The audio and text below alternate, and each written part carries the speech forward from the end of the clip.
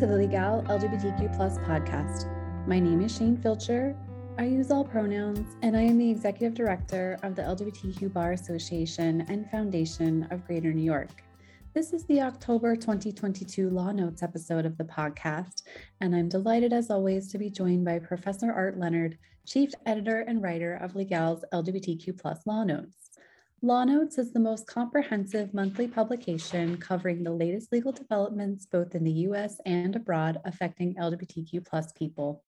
I want to remind our listeners that the views expressed on our podcast are not an appropriate substitute for legal advice and may or may not reflect the views of the Bar Association and/or its foundation. This month's episode will feature a focus on religious exemptions and the evolving definition of family from three very different lenses. Professor Leonard, thank you for joining us. It's a pleasure to be here.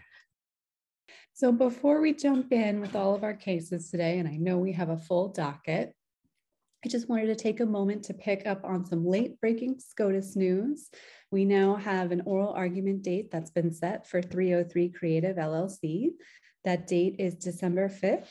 2022. And of course, we will be keeping close tabs on what happens with the outcome of that argument. So stay tuned for more news on that. Our first case we're going to be discussing in depth this month is the update to the Yeshiva University Pride Alliance case. Professor Leonard, will you take us through some of the news and a deeper conversation where we left off last month? Okay, well, just to remind people what's going on here, Pride Alliance is a student organization that was seeking recognition at Yeshiva University. Yeshiva University is an Orthodox Jewish educational institution incorporated under the New York State education law. And it is the undergraduate college at Yeshiva that is concerned in this case. There are LGBT student groups that are recognized at the graduate schools of Yeshiva University, such as the law school, the medical school, etc. But there was no recognized student group at the undergraduate school, and not being recognized means you're excluded from all kinds of perks and benefits that a recognized student organization has. And they've been trying for years to be recognized. And Yeshiva has repeatedly rejected their request. So finally, they filed a lawsuit under the New York City human rights law, claiming that Yeshiva University is a public accommodation, that under the law they can't discriminate based on sexual orientation or gender identity, and that therefore their refusal to recognize the student group was a violation of municipal law. On June 24th, and we reported on this in the July issue of Law Notes, Supreme Court Justice Lynn Kotler granted summary judgment to Pride Alliance, finding that Yeshiva University is a place of public accommodation, that the law applies to it, and that its claim for a religious exemption was invalid. She issued an order saying that they should immediately recognize this student club at the Pride Alliance. They immediately filed an appeal to the appellate division, and they sought a stay.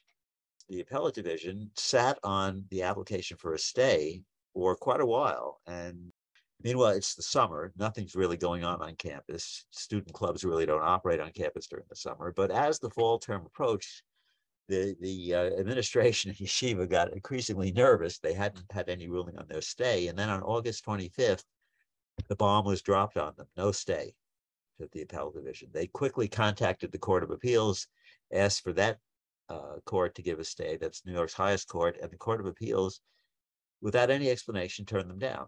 The normal procedure is to ask the court in which your motion is pending for permission to appeal to the Court of Appeals. But of course, the appellate division hadn't issued anything to appeal at that point until August 25th. And rather than asking them for permission, they just went right to the Court of Appeals, which turned them down because it's procedurally irregular. So frustrated because fall term was about to start, and their procedure for recognizing student groups is an annual procedure, and the deadline was looming. And of course, the application was pending for Pride Alliance. So they filed a petition, an application for an emergency stay with Justice Sotomayor of the Supreme Court. And she gave a temporary stay on a Friday and referred the measure to the court the following week on September 14th. the court denied the application for a stay by a vote of 5-4. The majority consisted of Chief Justice John Roberts and Associate Justices Sonia Sotomayor, Elena Kagan, Brett Kavanaugh, and Ketanji Brown Jackson. All right, so the three Democratic appointees plus Chief Justice Roberts and Justice Kavanaugh. And although no one signed an opinion explaining the majority decision, there's an unsigned brief paragraph that they posted on their website saying, well, just a minute, basically they haven't exhausted their state remedies before applying to the Supreme Court. There is no final decision by a state court for us to review. Their emergency motion asked for either a stay pending appeal or for the court to treat it as a cert petition and grant the cert petition and proceed on an emergency basis to consider the case, which is totally procedurally irregular. There isn't even an appellate decision in this case yet. The only appellate ruling we have is the appellate division saying no stay. And without any kind of opinion or explanation, they just turned down the application for a stay. The clerk of the appellate division advised Yeshiva, look, file a motion with the appellate division asking for permission, leave to appeal to the Court of Appeals your denial of the stay. But they hadn't done that. So the court provides this brief explanation. The application is denied because it appears that applicants have at least two further avenues for expedited or interim state court relief. First, applicants may ask the New York courts to expedite consideration of the merits of their appeal. Applicants do not assert, nor does the appellate division docket reveal that they have ever requested such relief. Second, applicants may file with the appellate division a corrected motion for permission to appeal that court's denial of a stay to the New York Court of Appeals, as the appellate division's clerk directed applicants to do on August 25th. Applicants may also ask the appellate division to expedite consideration of that motion. Well, what did Yeshiva do in reaction to this? They suspended all student club activities on campus while their appeal is pending at the appellate division. And this caused some alarm to the Pride Alliance people because they figured their classmates were going to blame them because they couldn't hold their club activities. This was partially mooted because the high holidays were imminent, and Yeshiva basically closes down for the high holidays. So for a 3-week period, there is no real activity on campus anyway. And Yeshiva said, after the holidays are over, we'll tell them what we're going to do. But for now, no club activities. So the Pride Alliance people, and I think a very smart strategic move, said, we will not press for recognition under Judge Kotler's order while the case is on appeal. So you don't need a stay.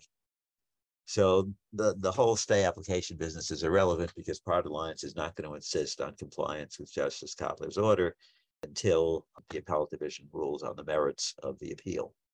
And they have an argument scheduled. I believe it's scheduled in October to have an argument in the appellate division, and they're going to expedite. So we will have a decision one way or another. But the thing that is really concerning about what the Supreme Court did is the dissenting opinion, an extended dissenting opinion by Justice Alito, which was specifically joined by Justices Thomas, Gorsuch, and Barrett, which basically said that Yeshiva should win on the merits, which is totally improper.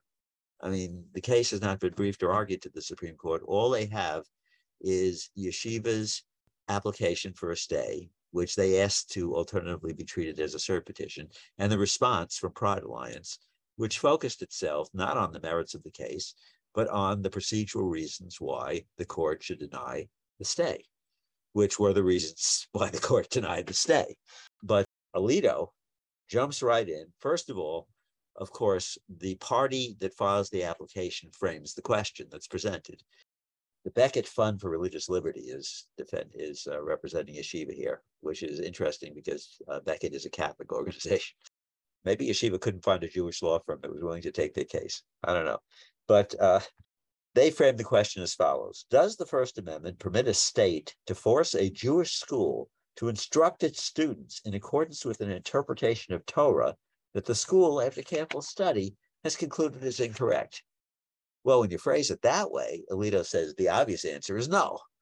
A state does not have a right to force a religious school, a Jewish school, to teach an interpretation of Torah with which the school disagrees. But that is totally misrepresenting Justice Kotler's opinion. She, in her opinion, said, look, this was filed under the New York City human rights law.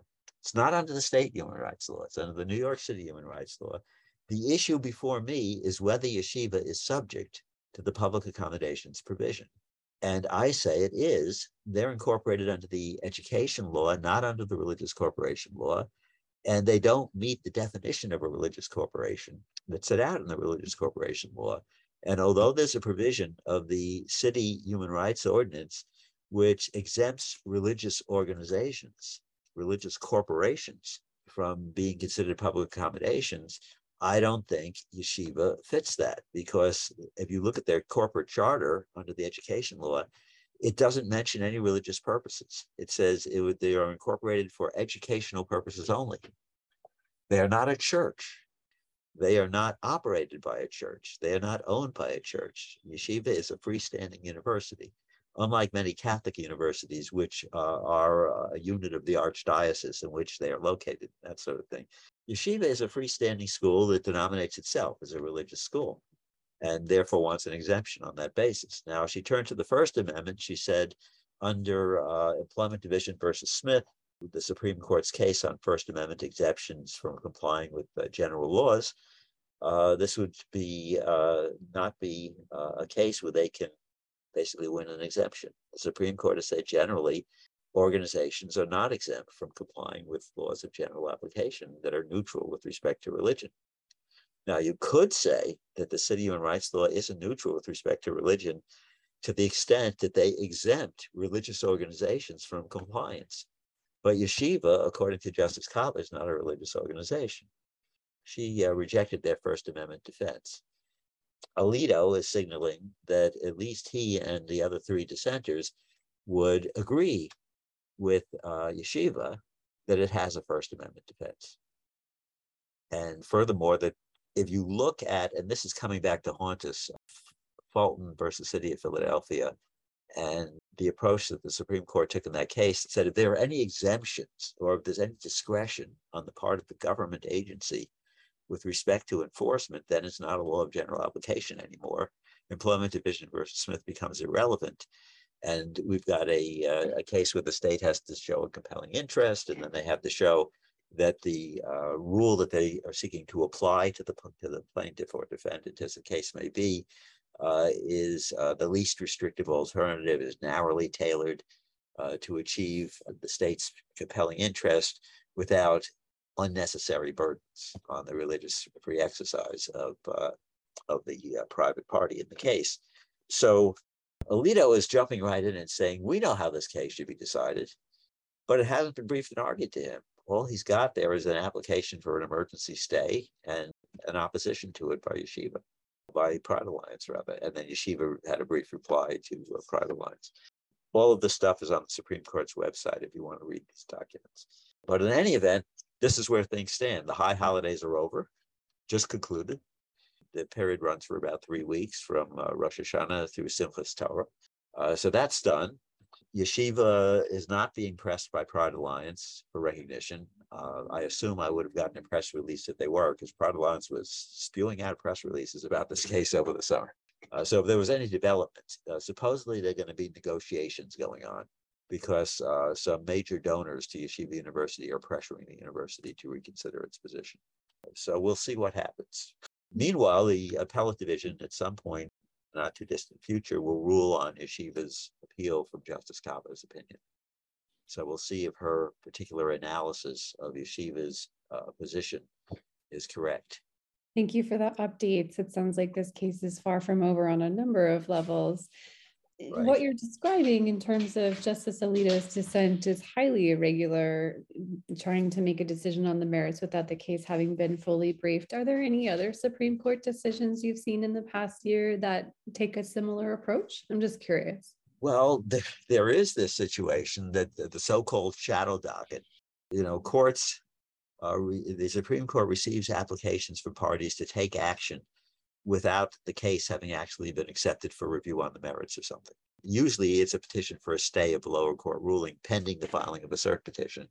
And there have been a few worrying situations where the court has acted in such a way as to signal what the merits ruling would be ultimately, or to tip its hand. And this was most notorious with respect to the Texas abortion statute that said basically you can't have an abortion after 6 weeks.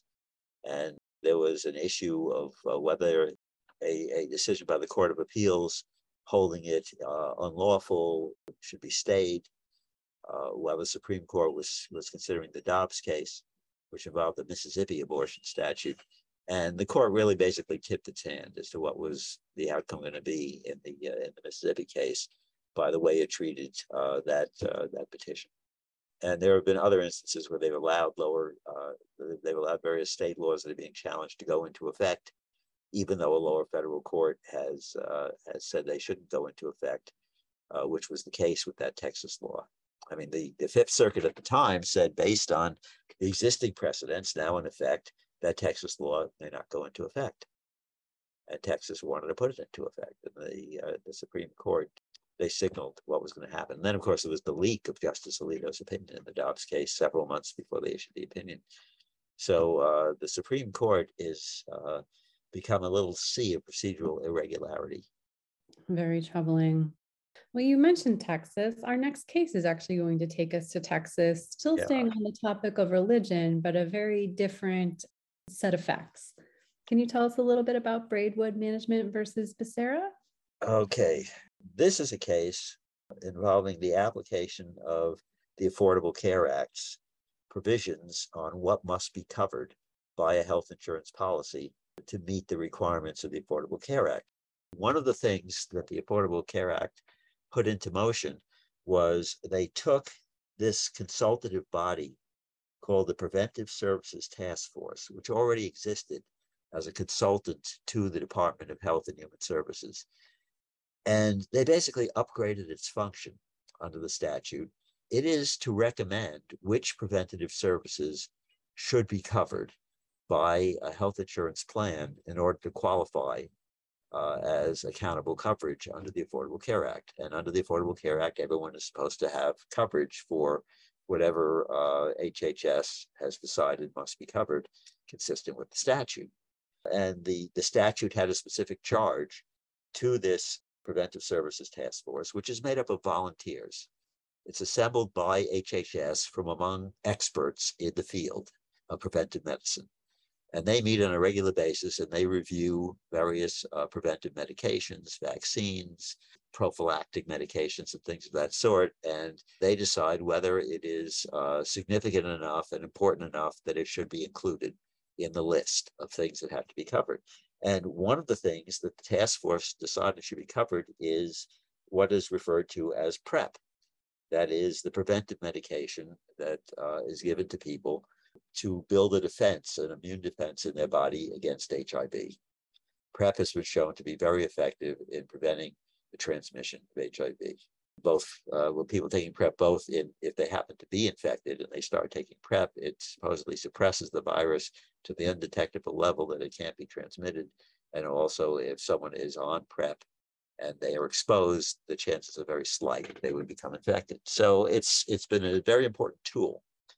And the task force said PrEP should be included. Which means if you are an employer and you have to comply with the Affordable Care Act by providing insurance, your insurance policy, in order to be counted as meeting the standards, has to cover PrEP. All right, so Steve Hotsey is a wealthy donor to the Republican Party, a conservative. His company is Braidwood Management Incorporated. He doesn't want to cover PrEP. He has religious objections to covering PrEP. He thinks that by covering PrEP, he becomes complicit in gay sex because people who are HIV positive or are afraid of catching HIV want to take PrEP so they can still engage in sex without transmitting HIV or catching HIV. And he says, I would be facilitating gay sex, which is against my religion. I shouldn't have to comply with that as a basis. And under the Religious Freedom Restoration Act, the government shouldn't be requiring me to subsidize gay sex. or unlawful intravenous drug use, because people who are users of injectable drugs also, they want to take PrEP. And I don't want to be subsidizing that either. So he says, this violates my rights under the Religious Freedom Restoration Act. And furthermore, I think this whole setup with this volunteer task force and everything is unconstitutional. I think it violates the Appointments Clause of the Constitution, which says that officers of the United States government must be nominated by the president, confirmed by the Senate, and appointed by the president after they've been confirmed by the Senate. And these are just volunteers assembled by HHS. And furthermore, I think it violates the non-delegation doctrine, because this task force is essentially being delegated the ability to make law, which is a legislative function. And many people have said that the Affordable Care Act itself delegates too much decision-making to HHS and to various agencies within HHS. This was, among other things, a basis of attacking the CDC's, some of its mandates during the COVID epidemic, that they were legislating and that they didn't have the authority to do this. So these three theories were put in front of, well, want to talk about judge shopping for a minute? They were put in front of Judge Reed O'Connor of the U.S. District Court for the Northern District of Texas. But they were filed in the Fort Worth courthouse. See, the Northern District of Texas is based in Dallas, but they have an extension. They have a courthouse in Fort Worth, which is near Dallas, but they don't have any judge permanently assigned there full time. So from July through December, Judge O'Connor is the only judge there. From January through to the summer, it's Judge Mark Pittman, who was appointed by President Trump. Reed O'Connor was appointed late in his administration by George W. Bush. And O'Connor is known for issuing injunctions against Obama and Biden administration policies. So if you're shopping for a judge, he's a pretty good bet. He's been hostile to the Affordable Care Act on many. I mean, he has prior decisions evincing his hostility to the Affordable Care Act, that he was going to declare it unconstitutional, all kinds of stuff. So they filed their suit. It's Braidwood Management, and they recruited 5 other companies that agreed that they don't want to cover PrEP, and they filed suit before Judge Reed O'Connor. And Reed O'Connor did something that courts are not supposed to do. If you can rule for the plaintiff on a statutory ground, you shouldn't reach the constitutional issues. You shouldn't decide constitutional issues unless first you've decided you can't give them any relief under the statute. So to follow that rule, he should have gone directly to the Religious Freedom Restoration Act, and the Religious Freedom Restoration Act asks whether this PrEP requirement imposes a substantial burden on free exercise of religion. We have the Hobby Lobby decision saying that a corporation can raise this as a basis of challenging a federal government mandate of some sort. And he does eventually get to that and conclude toward the latter part of his decision that this does violate the Religious Freedom Restoration Act, because although the government does have a compelling interest in preventing the spread of HIV, this is not the least intrusive alternative for them. Instead of requiring private employers who object to pay for PrEP for their employees, the government can buy it from the manufacturer and provide it. After all, we have a precedent for the government buying medications. Look at COVID vaccines. The government bought extraordinary amount of COVID vaccines, basically occupying the market in the United States, and shipped it out to drugstores and clinics and vaccination sites and everything, so people could be vaccinated for free, because we had a compelling interest in getting as many people vaccinated as possible. And any barrier to that, including a monetary barrier, would undermine our compelling interest.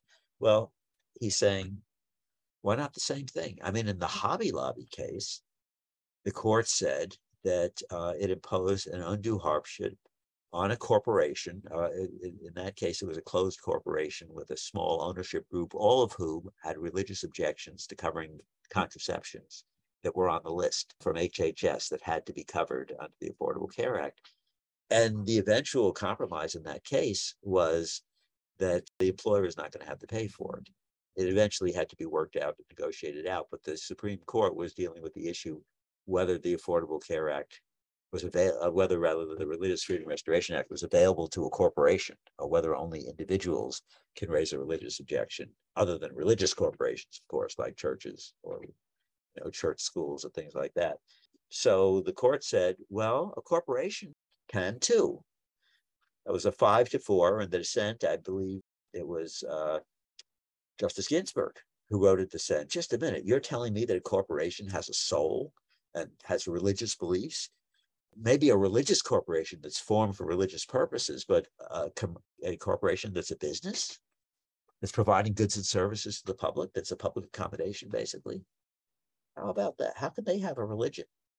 But the majority said, well, this case involves a closely held corporation. It doesn't involve thousands of shareholders out there. It involves these 5 or 6 individuals who make up its board and are its shareholders. And they have religious beliefs, and they are basically the corporation, and so they can do it. Now, whether Braidwood Management is a closed corporation, I don't know. It isn't mentioned at all in the decision. But they are invoking Hobby Lobby and saying we have religious objections. And if he had disposed of it on that basis, it would be bad enough.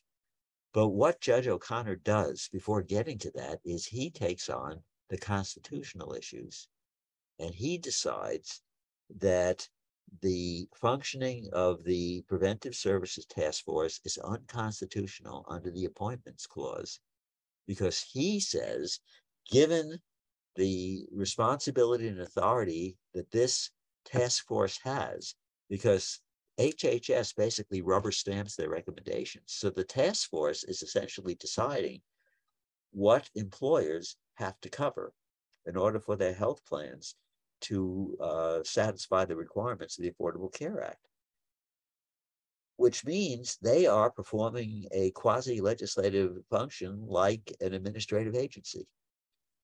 They're not just some informal task force.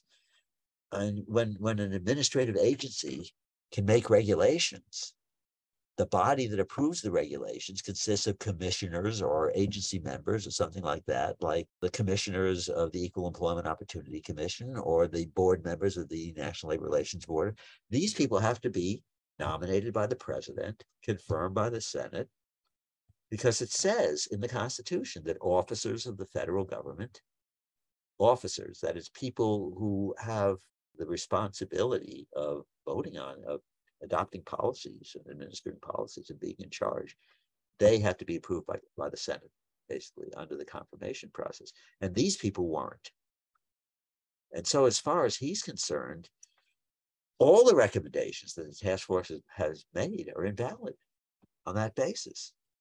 Now, as to the non-delegation doctrine, the non-delegation doctrine says that when Congress authorizes an independent agency or an agency of the executive branch to make regulations, substantive regulations that are going to have the force of law, they have to, at the very least, in their statute authorizing that power, spell out in some degree of detail the bounds and the criteria and everything else. That is, the broad major policy decisions have to be made by Congress.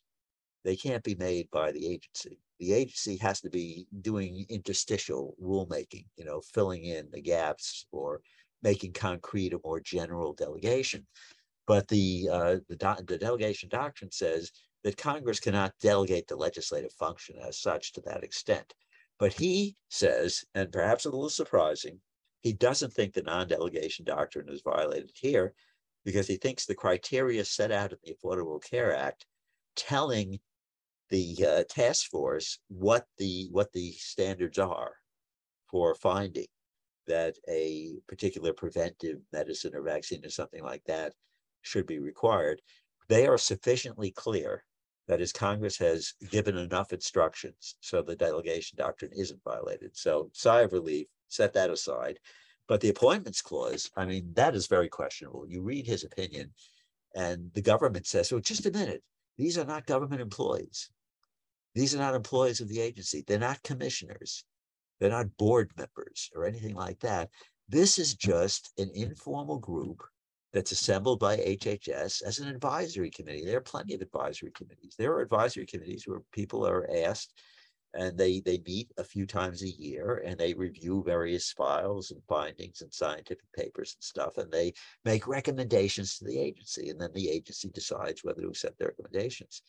But he said, no, I'm going to cut through all that. I'm going to say these people, even if they're not being paid by the government, even though they're not employees of the government, these are doctors and university professors, people who are doing research, medical research and stuff like that.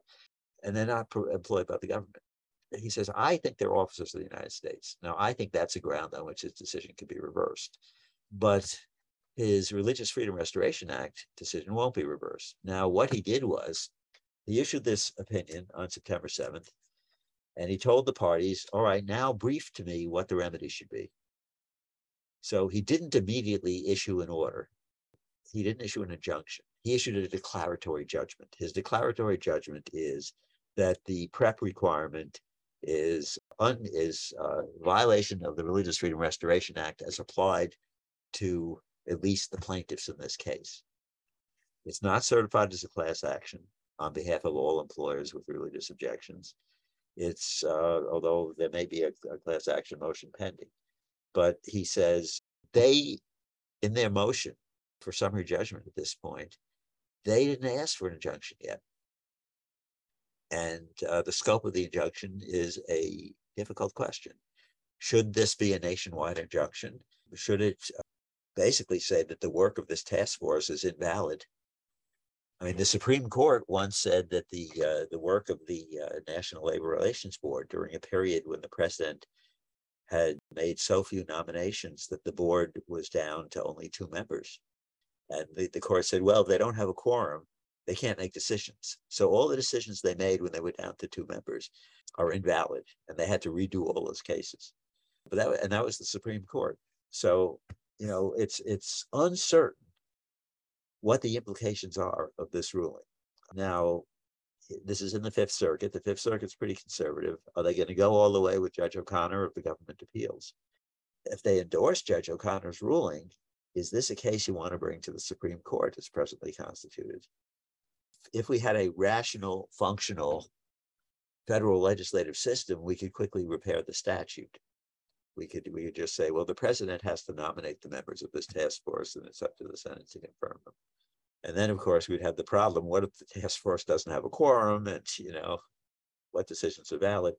But as it is, I mean, you got to read this opinion to believe it. This is one of those O'Connor masterpieces. Braidwood Management versus Becerra. It's available on Lexis and Westlaw. I'm sure it's probably available on Bloomberg Law at this point.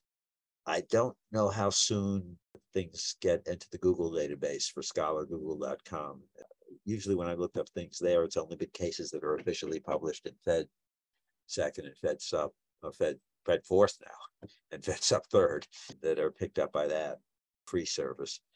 But basically, people with access to the various legal databases can read this opinion. But it's a piece of work. I think his characterization of the task force is wrong, but it's the ruling in the case right now, and unless it gets overturned on appeal, there it stands, and it leads in sort of a limbo. An important advisory panel that plays a crucial role in the enforcement of the Affordable Care Act. It looks like the decision is available on FindLaw, just doing a very quick search. So even if you don't have all the bells and whistles for legal research engines at home, all of our listeners should be able to access. Great. So shall we go to our next religious exemption case? So take us back to New York for our next religious exemption case. Which actually originally was a religious exemption case, but was turned into a free speech case. Very interesting. All right, this is the New Hope Family Services case, and I believe we've previously reported about this at earlier stages. This has been going on for quite a while. So New Hope Family Services is an adoption agency in Syracuse, New York, which was started by a priest. I'm not sure if it's a Catholic priest. I don't think it was a Catholic priest, but it was started by a religious, a reverend, decades and decades ago. It's been in operation for a long time. And as a Christian adoption agency, it has always operated in accordance with the religious belief that same-sex couples and unmarried adults are not fit to be adoptive parents, that the only suitable way of place family unit in which to place a child for an adoption is a mother and a father, a traditional heterosexual married couple. And they've been operating on that basis all along. They said, if someone contacts us who is not within the scope of what is acceptable to us based on our view of the family, we refer them to another agency. And there are private agencies that don't pose any kind of test. There are public agencies in many counties. This is a pretty big operation, and it's been around for a long time. And for a long time, the law was on their side until relatively recently. New York state law limited adoption to married couples. And married couples, of course, until relatively recently, were a man and a woman. But during the run-up to same-sex marriage, marriage equality in New York, during the period prior to that, there were changes, partly as a result of court decisions. The New York Court of Appeals back in the 1990s issued a decision saying that an unmarried couple could adopt. And in fact, an unmarried same-sex couple could adopt. And the legislature caught up with them, and the legislature eventually amended the law. And the adoption law now says that a single person can adopt, a married couple can adopt, an unmarried couple can adopt.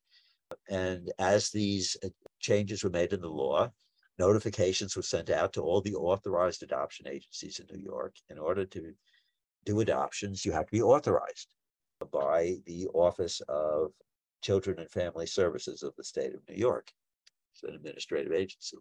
And once you're authorized, you can evaluate people who want to adopt, and the state, usually it's a county, will refer children in need of adoption to you, and you make matches, things like that. And New Hope had continued to function after, for example, the marriage equality law was passed in New York in 2011, and the statute was amended, the adoption statute, but they just continued in their merry way until the state decided in 2018 to do an audit of all authorized adoption agencies to see if their policies were in compliance with the law. And the audit, of course, turned up New Hope's policy.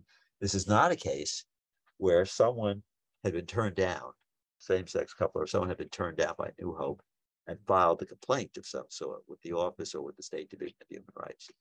So the audit turns up that New Hope's not in compliance. The office corresponds with New Hope and says, hey, you've got to be in compliance, so we have to yank your authorization.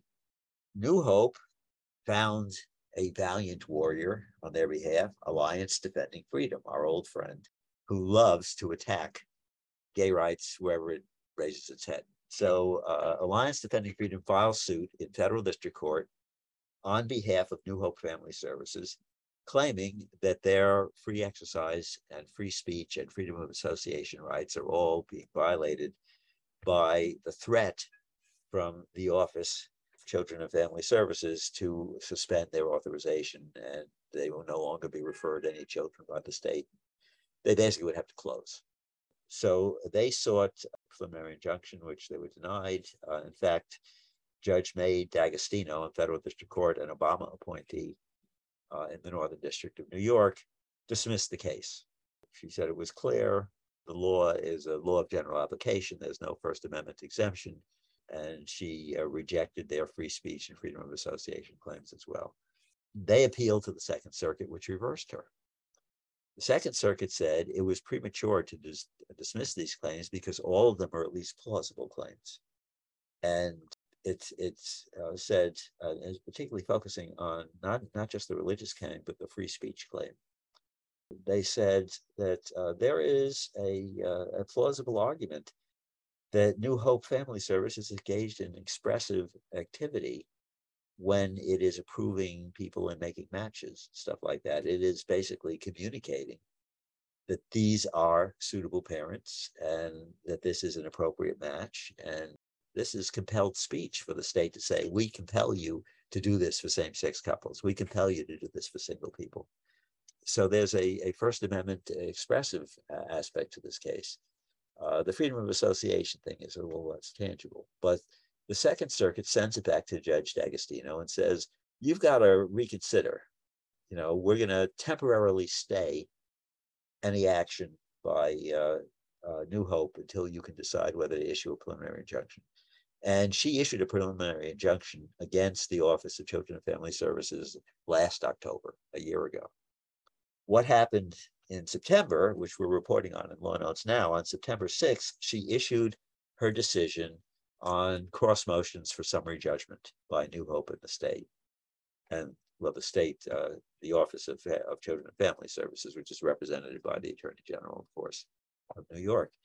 And she granted summary judgment to New Hope, but not on religious free exercise grounds. That's too complicated. That involves trying to decide whether there's hostility to religion, which the Second Circuit flagged as a possible situation in this case, based on the record in the case, that the office may have some hostility to religious objections to dealing with same-sex couples, for example.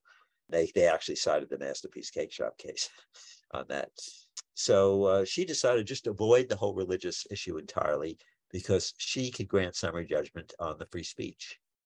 She took up what the Second Circuit had suggested, and she granted summary judgment on the freedom of speech. But then it turns out that wasn't the only lawsuit brought by New Hope. And this caught me a bit by surprise. It seems that in August, when there was press around the Second Circuit decision remanding, and then while this case was pending, a new case was filed because someone called up New Hope Family Services and said they were interested in adopting children. What is New Hope's policies? And New Hope repeated their policies. And this person turned around and filed a complaint with the State Division of Human Rights, saying that New Hope was a public accommodation and they were violating the prohibition of discrimination on the basis of sexual orientation and gender identity and marital status, which are all covered by the state human rights law, because they won't let single people, they won't place with single people, they won't place with same-sex couples. So State Division of Human Rights started an investigation. They contacted New Hope. They said, how do you respond to this charge, et cetera? And New Hope called up their attorneys at ADF and said, hey, we got another case for you. So ADF filed suit. And because this is in the Northern District of New York and it's a related case, it was consolidated before Judge D'Agostino. And they asked for a preliminary injunction against Letitia James, the Attorney General, because her office can enforce State Division of Human Rights decisions. They asked against the Commissioners of Human Rights, and they asked against the district attorney there in Onondaga County. They want a preliminary injunction that the human rights law won't be enforced against them because, among other things, they say, we are not a place of public accommodation. And even if we were, we have a First Amendment right. I mean, we have a First Amendment right under freedom of speech. All right. So Judge D'Agostino now, on the issue of whether an adoption agency is a place of public accommodation, we have a Supreme Court precedent, Fulton v. City of Philadelphia, which held the Catholic Social Services foster care program in Philadelphia was not a place of public accommodation. He said, you can't just walk into this agency and buy their services. It's a very selective process. People have to be vetted. There are criteria. This is not just the general public buys goods and services from this agency. That's not a place of public accommodation. And she said she found that very persuasive. She said the Supreme Court's decision in Fulton is very persuasive. New Hope is not a place of public accommodation for purposes of the New York State human rights law. And therefore, I'm going to issue a preliminary injunction. And furthermore, she said, freedom of speech. She issued this decision on September 28th. So I just ruled a few weeks ago that New Hope has a First Amendment free speech right not to be compelled by the government to express approval of adoptions by same-sex couples and single people. So this is a religious exemption masquerading as a free speech exemption. And the two are so close and intertwined that you can see how this is happening. To the extent that someone is going to have problems making their religious freedom claim, they can make a freedom of speech claim. And that's where what you said at the outset, that we have oral argument on December 5th, In 303 Creative LLP versus Elenis, same thing, or LLC versus Elenis. It's the same thing. This is someone who has religious objections to designing marriage websites for same-sex couples. And the case is going up to the Supreme Court not as a free exercise case. It was petitioned as such, but it was also petitioned alternatively as a free speech case, and that's the question on which they granted cert. So it's people with religious objections, if they could somehow also characterize their case as a free speech case, because what is involved is something that has an expressive or communicative aspect to the goods and services. And maybe they can get in under the First Amendment freedom of speech. And under freedom of speech, if freedom of speech is endangered or substantially burdened, then we've got a compelling interest test and a narrow tailoring test, which are difficult to meet when you have a general law of this sort. So there we stand with New Hope. New Hope, I think it can be said, certainly the state may try to appeal these decisions, but the appeal will go to the Second Circuit, which already reversed Judge D'Agostino once. So maybe we end up on bank in the Second Circuit, and maybe we get different results. Who knows? But this litigation is going to, if the state wants it to, is going to continue. If the state decides to just sit back and let New Hope do its merry thing, because there are other adoption agencies in Syracuse. And part of of Judge D'Agostino's analysis was, she said, look, there is no basis on this record to say that any same-sex couple or individual person who wants to adopt can't do it, just because New Hope won't deal with them. There are other adoption agencies. There are public agencies. There are private, non-religious agencies. It's not necessary to force them to do it, which was part of her analysis here on the free speech issue. Which is the same problem with Fulton. Okay, sure, there are other agencies, true, but if your child is with the agency that says no, there's no other option. Right. Well, also, there's another aspect to the opinion. The state argued that when an agency is approving somebody to be an adoptive parent and making a match, they are not speaking as an individual. They are speaking on behalf of the state, which has authorized them. That they've basically been delegated this task by the state. They've been approved to do it, but they're really speaking for the state. They're applying the state's criteria, et cetera. But she didn't buy that. She said no. She didn't believe that this is government speech. I mean, it sounds like depending on the outcome of 303, most likely next summer, right? Just guessing on the time. A December case would probably not be sometime in the spring or summer. Probably going to be the late June case that we've come to know and expect and dread every year. So depending on how 303 turns out, coupled with Fulton, this could be a very dangerous combination for recognition of expansion and protection of LGBTQ plus families. Yeah, definitely. We don't have good news this month. I know, we were doing so well last time around. Yeah, the Yeshiva case, I guess we got some interim good news there, but who knows how that's going to turn out. Well, I'm going to cross my fingers that maybe you have something of note that might be a little bit sunnier to end us on, or an interesting final decision case. Not quite funny, but very interesting. Funnier. This is a case of a New York City housing court judge who became very creative. Her name is Karen May Bakdayan, and she sits in the housing court. She's a former legal services tenant lawyer, legal aid tenant lawyer. And she sits in housing court, and she's confronted with this case, West 49th Street LLC versus O'Neill, which arises under the rent regulations governing what happens if a tenant in a rent-regulated apartment dies. Who gets the apartment? Does the landlord get to reclaim it? Well, the regulations say that members of the tenant's family who were living with them can succeed to the lease, whether this is rent control or rent stabilized, can succeed to the lease. All right, we have a gay man, Scott Anderson, who was a rent-regulated tenant at a building operated by West 49th Street LLC, who passed away. A man had been living with him for the past 10 years named Marcus O'Neill, who claimed that he should have a right to stay as a same-sex partner. You don't have to be married, the definition of family per the Braschi decision by the New York Court of Appeals dating back to 1989, which was the first U.S. appellate decision to recognize a same-sex couple living together as a family for any legal purpose. They said, well, if they have a familial type relationship and they're living together, and at the time same-sex couples couldn't marry, we should protect them as well. So he's claiming that.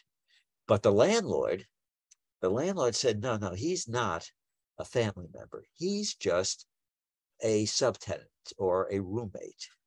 He doesn't qualify because we found another man who claims to be the life partner of Scott Anderson, a fellow named Robert Romano, who doesn't live in the apartment. Robert Romano and Anderson. Romano gave an affidavit, which the landlord introduced, stating under oath that he and Anderson were same-sex partners. They'd been in love with each other for over 20 years, that they maintained separate apartments because they preferred to live in separate apartments. But and now Romano is not claiming the apartment because the regulation only extends to family members who were living there. And I think they have to have been living there for at least 2 years if they're not married. I mean, a spouse could inherit the apartment right away, but a non-spouse would have to have been in residence for some period of time. But Romano has not lived with the men. They had various documents, joint accounts. They traveled together. Anderson knew Romano's family of birth. They held themselves out as a couple, but they didn't live together. But O'Neill says, yeah, but I loved Scott Anderson and he loved me, and we did all kinds of things together. And many of our friends in our social circle consider us a couple, etc. And I was in residence. I should get the apartment. So the judge says, well, what am I to do here?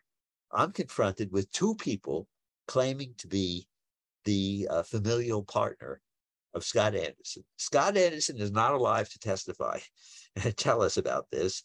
Mr. O'Neill does not have the conventional sort of documentation. They didn't have any joint accounts or things of that sort, or joint ownership of anything. Mr. Romano wasn't living in the apartment. What to do in this case? I mean, the landlord is trying to get me to grant summary judgment and to evict Mr. O'Neill. But I think there are contested facts here that have to be explored. And further, I think there's no reason why the law shouldn't be interpreted to say that a person can simultaneously have two life partners who don't live together. Now, why is Romano giving this affidavit to the landlord? Because he doesn't like O'Neill. He sees O'Neill as a usurper. He's not happy about that second relationship that Anderson had.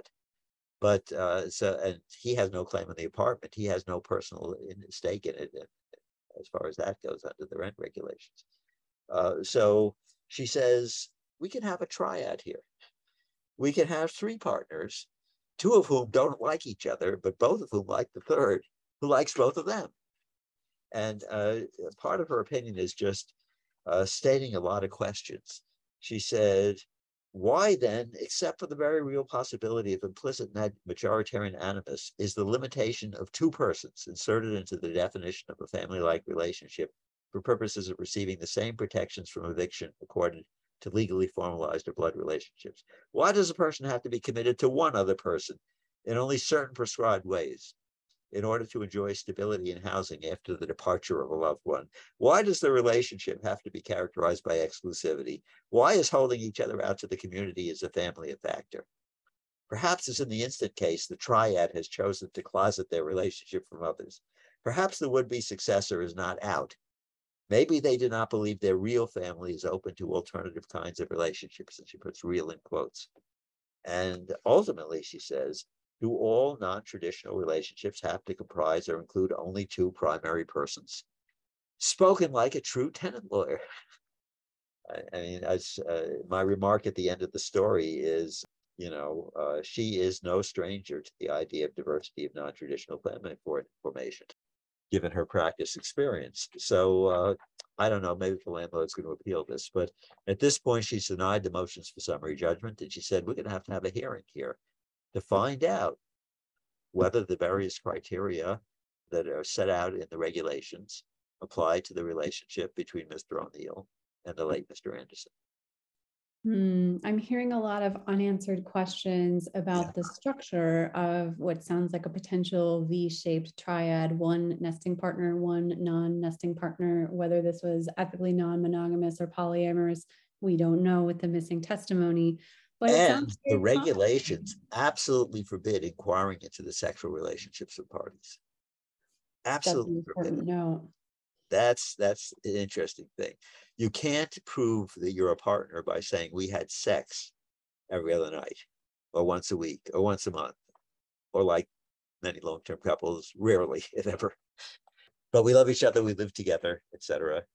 We many are married, some are not married. You might ask, why did Anderson marry one or the other of them? Well, maybe because he had two, and you can't marry two people yet. Fingers crossed. We'll see. We'll see. So, this is an oath note, but of course, it's just a housing court decision. But let's see if it goes anywhere. As of now, it hasn't even been officially published, as far as I know. It's been published in the New York Law Journal, but I couldn't find it on Westlaw or Lexis. That's And trial courts surprising. and New York trial court decisions, they go in the miscellaneous reports, and the Office of Court Administration decides whether they get published.